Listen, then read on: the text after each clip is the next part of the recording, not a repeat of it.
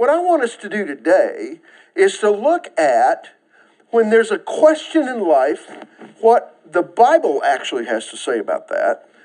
In particular, in the book that is called Proverbs. God has inspired this. So you might call this the Bible's How Life Works section.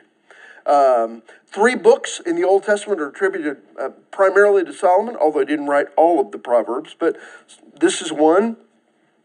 The book of Ecclesiastes, which is kind of an interesting proverbial book in many ways, coming through a later chapter in Solomon's life.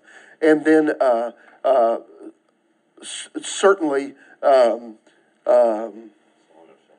thank you. Couldn't think of it, Dan. Thank you. The Song of Solomon, which is an allegory in a lot of ways, but it's also really goes to the heart of human love. And so we've got those. And I want us to particularly look at the book of Proverbs itself.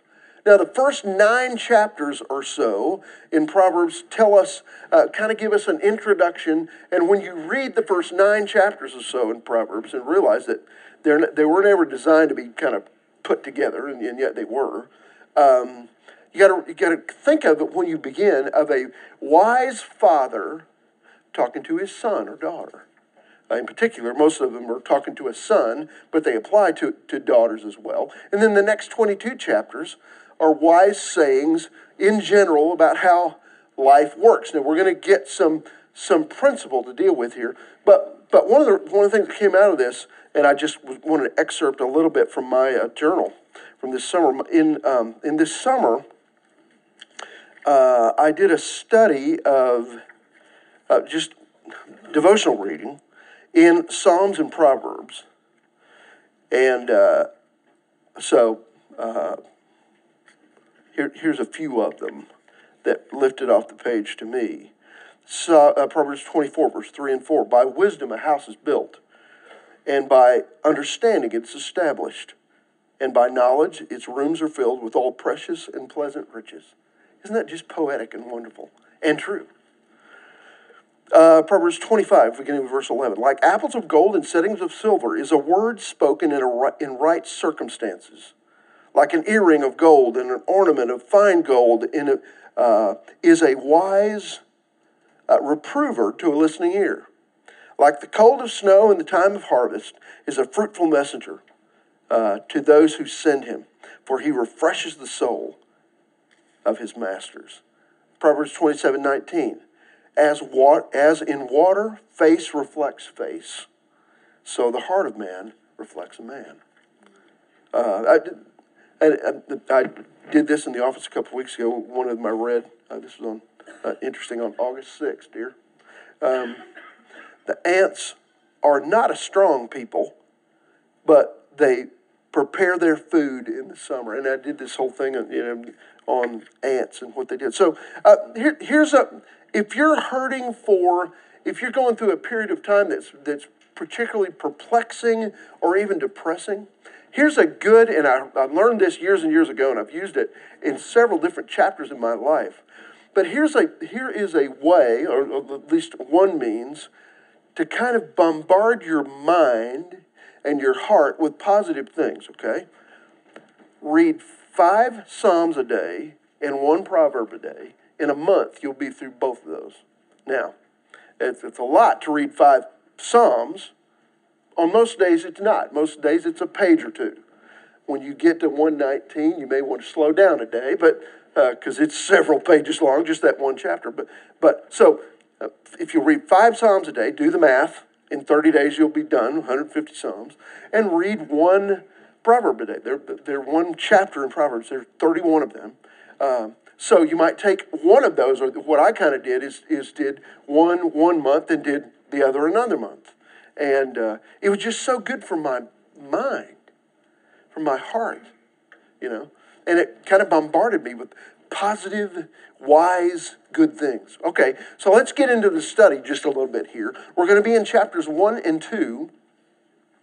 And let's kind of look and see what we're going to... Now, Mr. Blair, if your mother hasn't totally written you out of the will yet, okay, Would you read the first 6 verses of the book, which is Proverbs 1?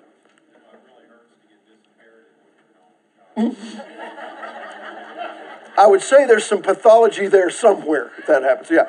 Okay.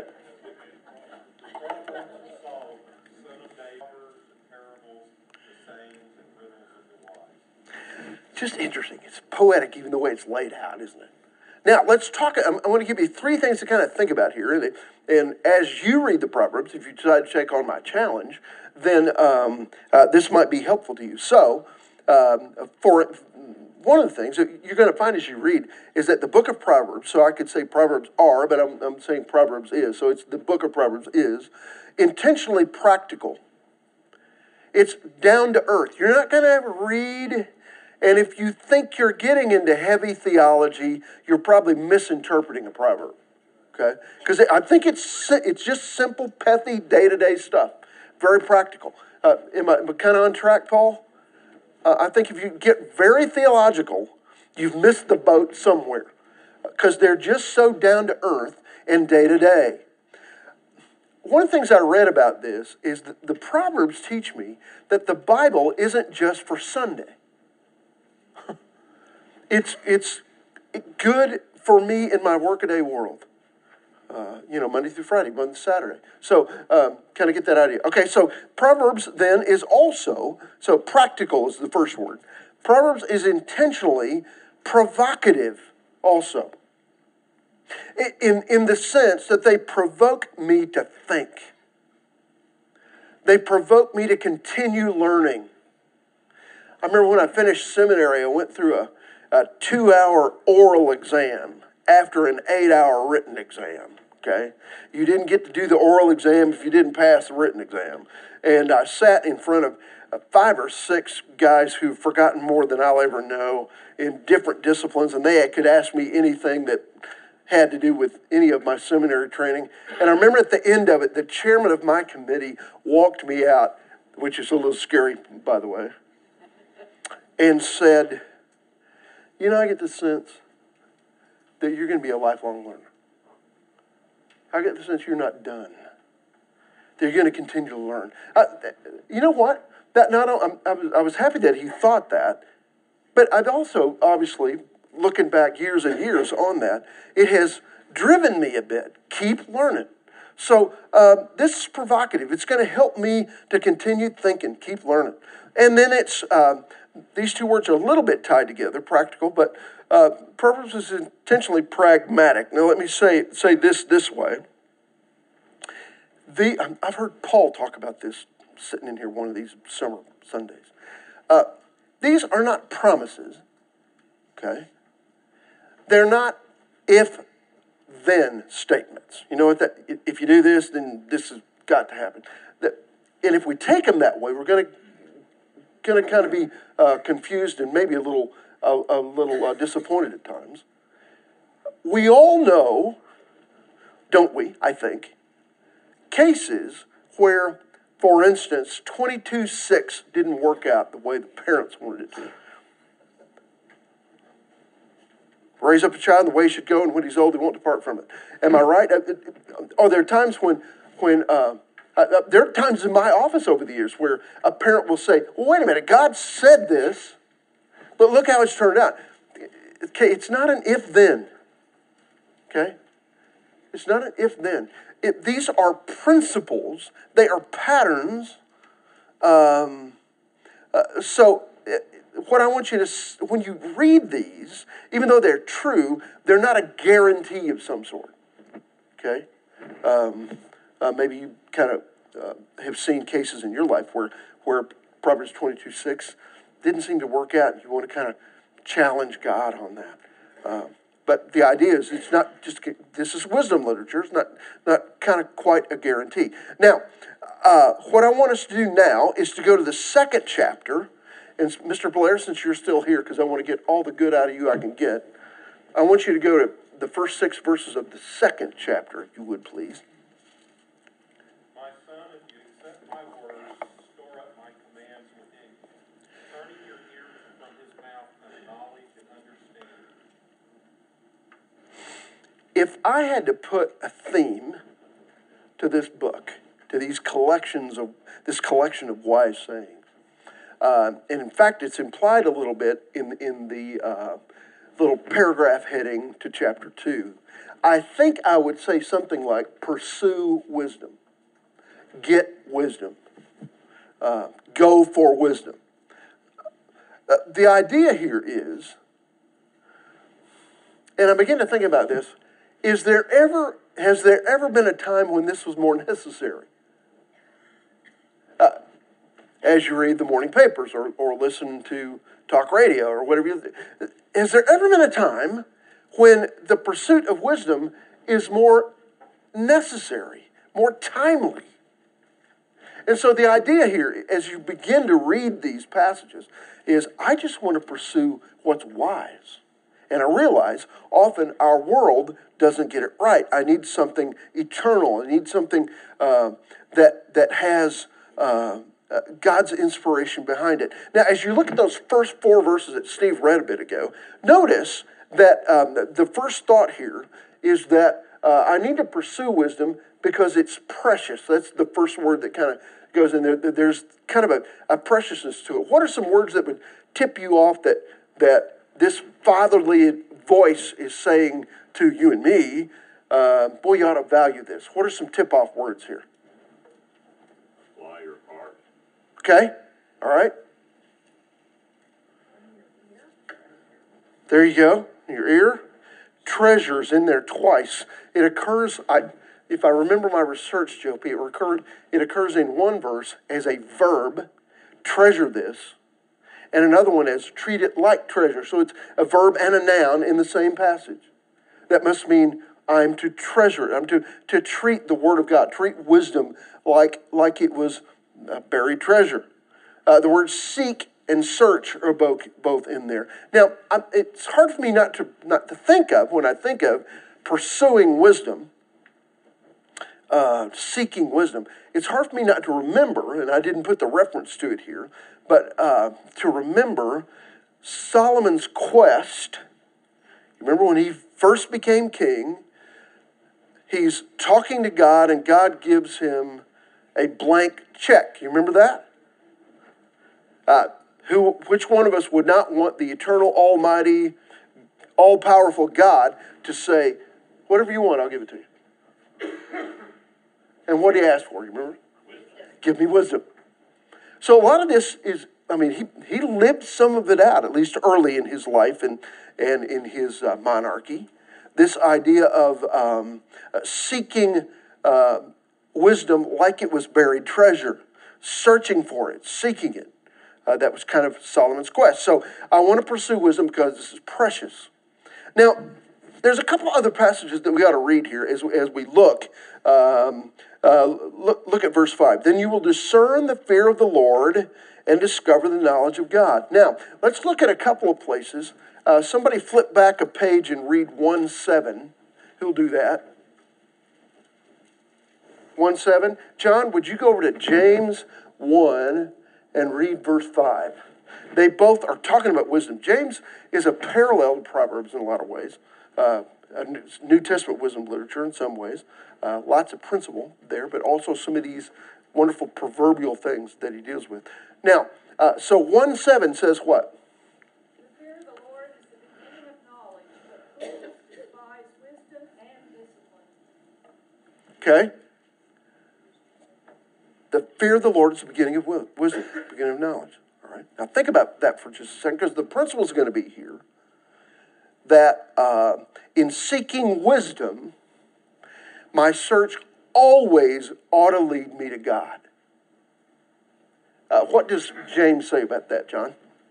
If any of you lacks wisdom, he should ask of God, who gives generously to all without finding fault, and it will be given to him. So, if you look on to verse 6, for the Lord gives wisdom. From his mouth come knowledge and understanding. So the idea here is the source of all wisdom is God.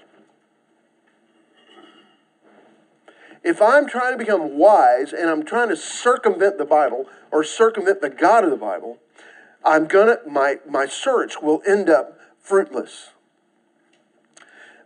if we haven't found God in our search for wisdom, we failed. I have two younger friends. One of them is now dead. But both of these young men were incredibly smart, and both of them decided to pursue a degree in philosophy. One of them pursued his degree at a university, at the university level. The other one actually went to a very fine and faith-based Christian college. And both of them lost their faith. Isn't it interesting? Because their pursuit was for wisdom, not for God. And I can't tell you how many conversations I have been in with persons like that who just decided that the smarter they got, the dumber the Bible got. What I'm going to tell you is, that ain't smart. Okay? Yeah, there's cowboy wisdom. There you go. If you haven't found God in your search, you've failed. If I refuse to acknowledge the God who gave me my brain, then is the search of my brain going to be fruitful? And I'm going to tell you no. Okay? There is some humility involved in this, of acknowledging that, you know what? I'm not as smart as God is. So if your search for wisdom and even for knowledge doesn't end up in leading you to God, then your search is actually pretty fruitless. Okay, let's go another little section. Somebody read, John, can I come back to you and have you read verse 7 down through 11 from Proverbs 2?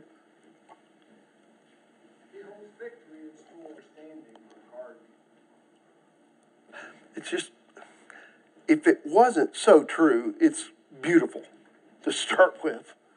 But it's also true, which makes it doubly beautiful, doesn't it? Now, the idea here is, in this whole section, what I wanted you to deal with, we're going to talk about how the pursuit of wisdom makes sense. Okay? Now, I'm going to get back to that in a minute, but let me illustrate it in this way. Isn't it true that in our world, we have adjusted wisdom to fit our choices?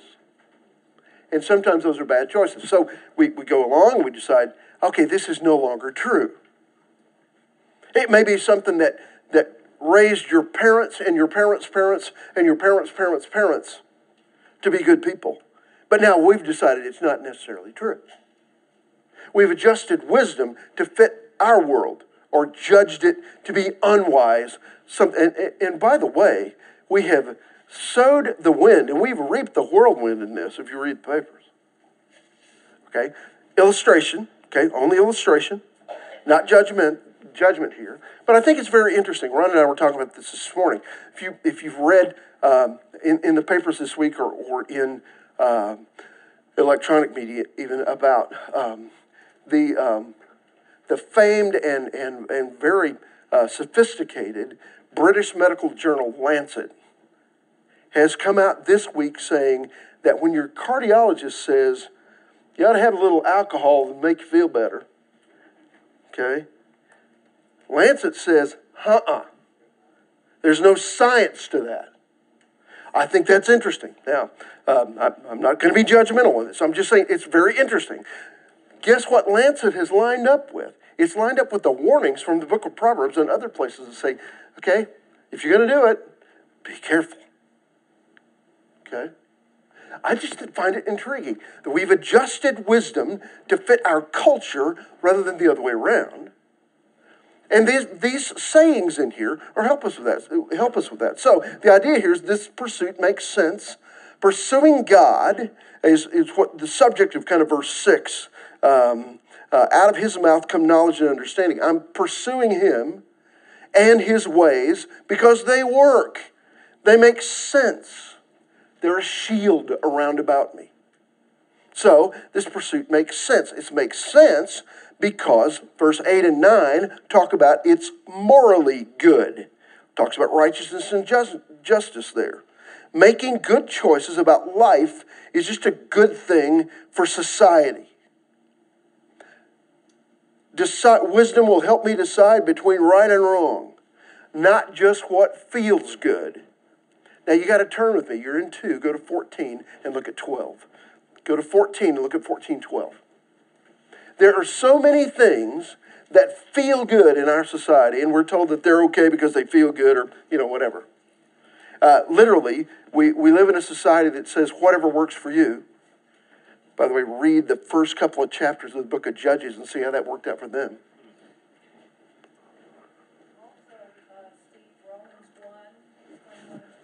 Yeah, that whole chapter really takes this on, about the world's way. Cindy, read 14:12. There's a way that seems right to man, but in the end it leads to death. Everybody agrees on it. It seems right. CNN says it's a good thing. Fox News might even say it's a good thing. What does the Bible say? There's a way that seems right, but in the end it leads to death. I better anchor my life on something a little more eternal, hadn't I? I think that these principles last. They're morally good. They help me make good choices about what's right and wrong, what's good and bad.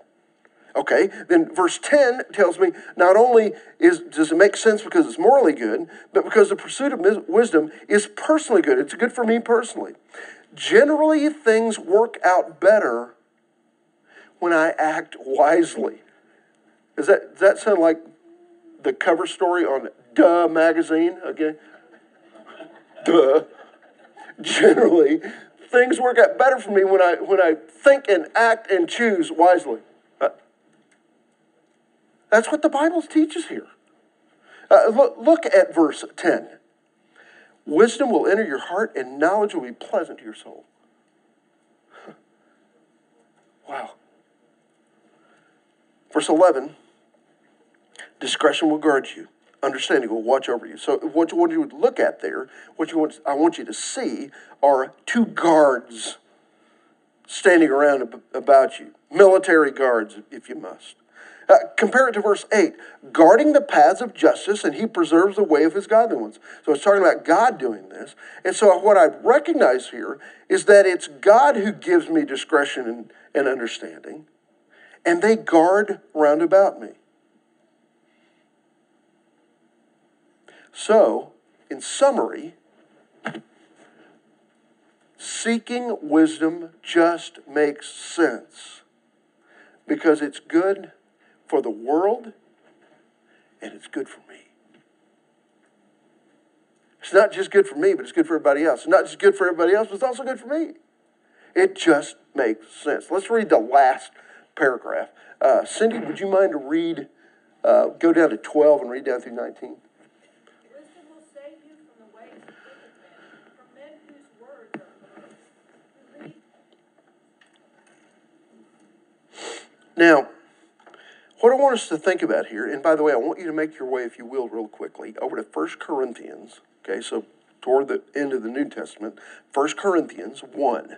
First chapter of 1 Corinthians. We're going to get there in just a minute. Now, I haven't read an article about this, but I'm sure it's true. Here's what verse 13 says. From those who leave the paths of righteousness to walk in the ways of darkness, that's a warning. I haven't read an article about this, but I'm sure it's getting ready to happen. We've spent billions of dollars of MAP money in Oklahoma City for this new trolley system, right? How did we ever make it without it? Okay. We had it before, we abandoned it. I'm just saying, Dan. I don't know how. I can't wait to see how this is going to improve my life. Okay. Now, what I'm sure I'm going to read in the paper soon is that they're pulling up all that track that is messed up downtown. If you've been downtown trying to drive lately, your GPS doesn't help you a lick.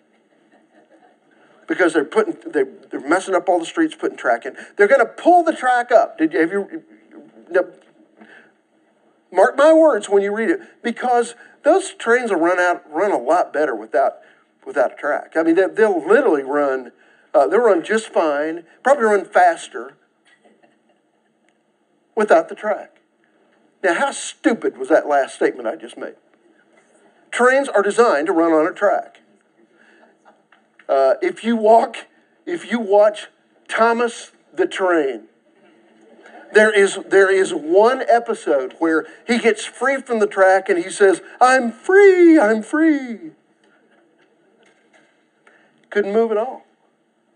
Because a train without a track is ineffective.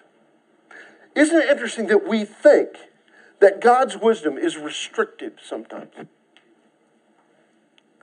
This section says, you know what? You need a track to run on. Even the Oklahoma City trolley system needs a track to run on. Okay? By the way, don't send me ugly email this week, but if you're a trolley fan, okay? All right? I just can't wait to see how this is going to make my life that much better, okay? Now, so the idea is God's wisdom, the world sees as restrictive. But what the Bible says is, let me give you a track to run on. It'll be a lot more efficient. You look like a guy who is a trolley fan. Okay, now you got that grin on your face. Skip, I'm like my recently deceased brother-in-law. I'd rather run my ATV down the main street of my little town, right? But that's not how it's designed to be. There's a track to run on, and that's the Word of God for me, the wisdom of God. Now, did you make your way to 1 Corinthians 1? I want you to catch this. Notice what is called, or more particularly, whom is called the wisdom of God. Look at verse 24. But to those who are the called, both Jews and Greeks, Christ, the power of God and the wisdom of God. Who is called the wisdom of God? Jesus himself. Christ is wisdom. It's called here the wisdom of God. Now, without him, you might become smart. But I don't think you'll ever become really wise. Is that a fair statement? Without Jesus, who the Bible calls wisdom embodied. The wisdom of God. Paul calls Jesus the wisdom of God here. Without him, you might get smart. I would go as far as to say, you might even have a little bit of horse sense, Troy. Maybe a lot of horse sense. But as far as eternal, enduring, useful, biblical wisdom, you're going to miss it. Look at verse 30. Same chapter, verse 30. What does it say? It says, but by his doing, that's capital H, talking about Jesus, you are in Christ Jesus, who became to us wisdom from God, and righteousness and sanctification and redemption. So the idea here is that the pursuit of wisdom starts with the pursuit of Jesus. Can I go one step further and turn that on its head? The truth is, I've got to accept his pursuit of me. Because he's been pursuing you ever since the second you began to draw a breath. And he will till your last breath. Met a guy named Doug years ago. It was in the old building. And Doug was a guy who, he wouldn't mind me telling this story, by the way. Doug came in because his wife worked in our nursery school. And he wanted to play softball on the church's softball team, and you had to come to church. He was very creative, incredibly smart. He was a graphic artist and did some amazing stuff. But he didn't know Jesus and wasn't interested. So I invited Doug to a Bible study I was leading, which I still lead. In those days, it was mostly guys whom I either knew didn't know Jesus or I just didn't know. And I invited Doug because I knew he had admitted to me, I don't have really much use for this, but I want to play ball. So now, Ellie, imagine the kind of guys that started coming to that. And here's this young guy. He's a lot younger than me. Got little bitty kids. He's incredibly smart and very critical. So he lands in my office one day with his Bible and 1,000 Post-it notes. Okay? And for about 2 hours, he sat across my desk and said, yeah, but what about this? That can't be true. And I would say, okay, Doug, let's talk about it this way. What do you think? Okay. Well, okay, but what about this one? And he'd go to the next. I mean, for 2 hours. No exaggeration. There were 100 Post-it notes in this Bible that I had given him. Okay. By the end of that 2 hours, I just kind of stopped the flow of conversation. And I said, Doug, you realize that coming to Christ always involves faith, a bit of a leap. Would you agree with me that your leap is shorter than it was 2 hours ago? And he looked at me and kind of grinned and he said, you know, you're right. He prayed to receive Christ in my office that day. The next Tuesday morning, it was amazing to me that shift in his thinking.